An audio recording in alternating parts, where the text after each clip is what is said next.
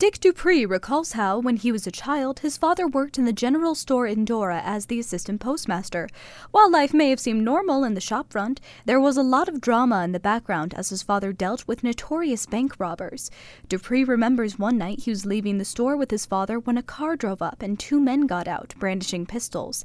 His father grabbed the only thing he could find for protection. But when we went out of the store door, he had a crate there, a banana crate, with wooden wagon wheel spokes. So he reached down and got one of those. However, the two were lucky that night. One of the bank robbers in town at the time was Lando Gunter, a fugitive who took refuge in Dora with the Duprees after he robbed a bank in Richland. The Duprees were friends with the Gunters, and Lando Gunter offered to protect them. Dupree continued telling the story of that suspenseful night by his father's shop. A man approached them out of the gloom, and it turned out to be Gunter. He joked with his father, saying that wagon spoke wouldn't do him much good in a gunfight, but that he didn't need to worry. And he kind of patted my dad on the shoulder. He said, "I told you that nobody'll ever hurt you as long as you live here." Rick Gunter, a descendant of Lando Gunter, is working to learn more about his family's history. He has his own theories on why Lando became an outlaw, which involves old outlaw movies, but he doesn't know for sure. However, there are certain things he admires about his ancestor.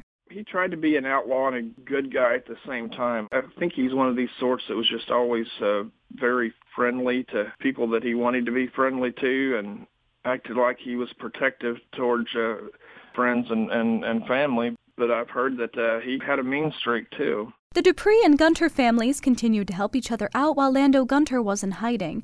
As postmaster assistant, Dick Dupree's father never put up the wanted signs the police gave him. Other members of Dupree's family were key people in law enforcement in the Ozarks, and they used that to their advantage to protect Gunter. His uncle was the first sergeant in Springfield, and his mother would call the sergeant up and tell him to leave Gunter alone. Sometimes, though, there was no avoiding the law. When FBI agents went to Dora to track Gunter down, they had Dupree's uncle take them to Gunter's house.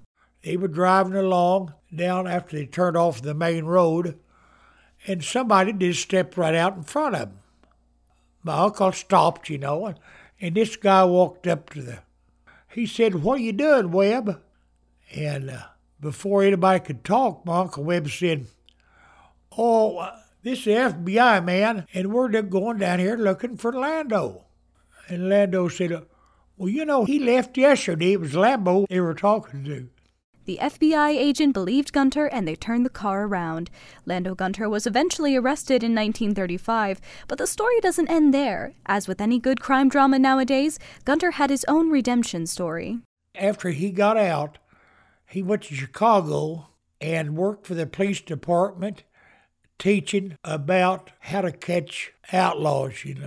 For KSMU's Sense of Place series, I'm Claire Kidwell.